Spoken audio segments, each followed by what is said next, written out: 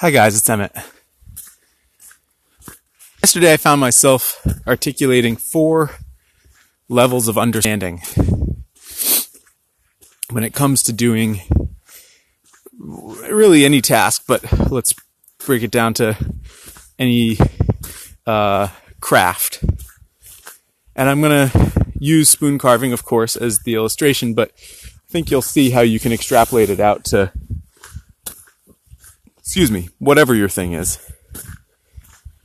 So, the first level of, let's call it mastery, that sounds a little presumptuous, but sure, whatever. The first level of mastery is understanding the process. Being able to articulate what you do when,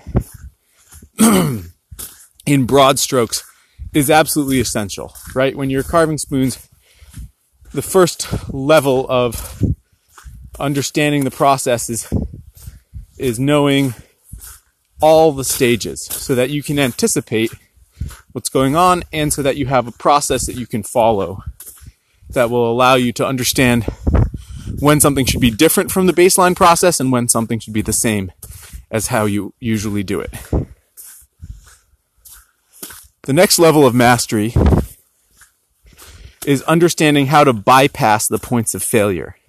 For this, you usually need to have done things and failed enough times that you know where those points of failure are, but sometimes you can learn these from other people articulating them. But being able to recognize where in the process that you have mastered are the places that are most likely to lead to failure and knowing what to do to get around them. The earliest one for me with spoon carving was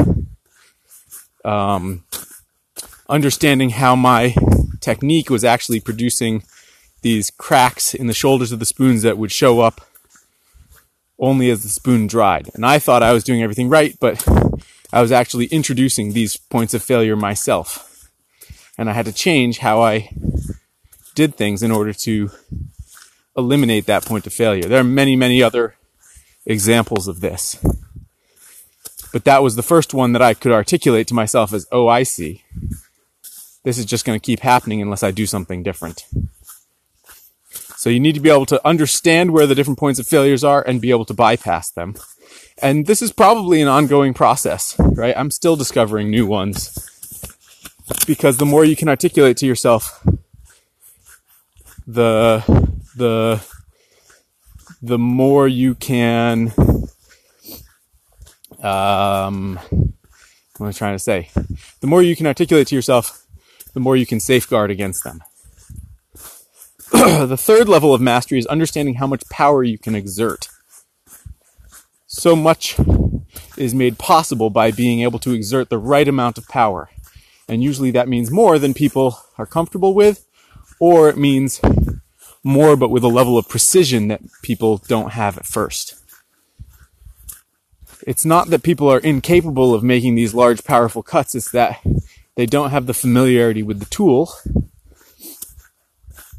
to be able to know what it feels like to make that. They need to build up to that place of taking those large, powerful cuts. So when I carve something much, much faster than someone else, it usually boils down to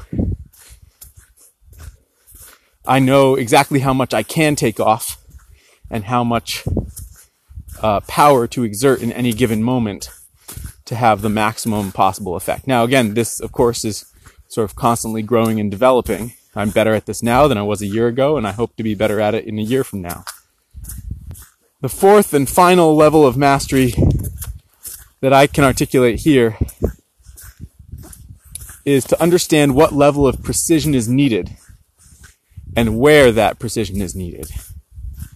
This goes hand in hand with the mastery of the power, and it boils down to an understanding of the functionality of the object you're trying to make, combined with an understanding of the qualities of the material you're using, combined with an ability to have just the right amount of power to achieve it, and no more. And this usually comes sort of after, because it's more complicated than just how much power can I produce. and safely and under what conditions, and, you know, and how do I ramp it up and ramp it down? Because it comes with an understanding of how does that use of power interact with the material and the ultimate form I'm trying to achieve. So those are the 4. Understand the process, understand the points of failure, understand how much power you can use, and understand the level of precision that you need. I hope this is a useful rubric to you guys. It was eye-opening to me when I found myself articulating it yesterday. Let me know what you think.